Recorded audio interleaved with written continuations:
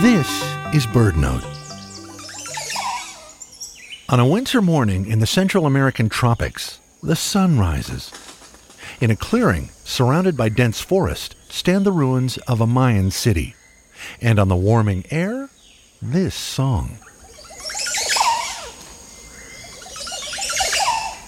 Perched beside its nest is the author of those gurgling tones, a Montezuma oropendola.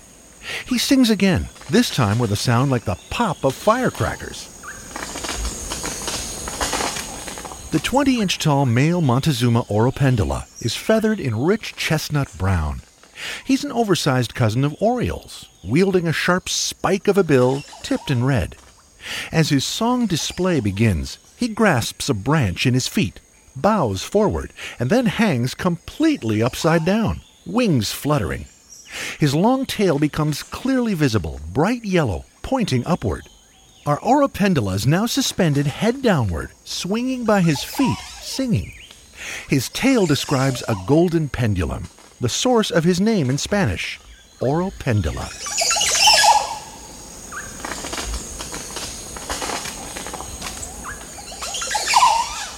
You can learn more and see a photo of an oropendola on our website, birdnote.org. I'm Michael Stein.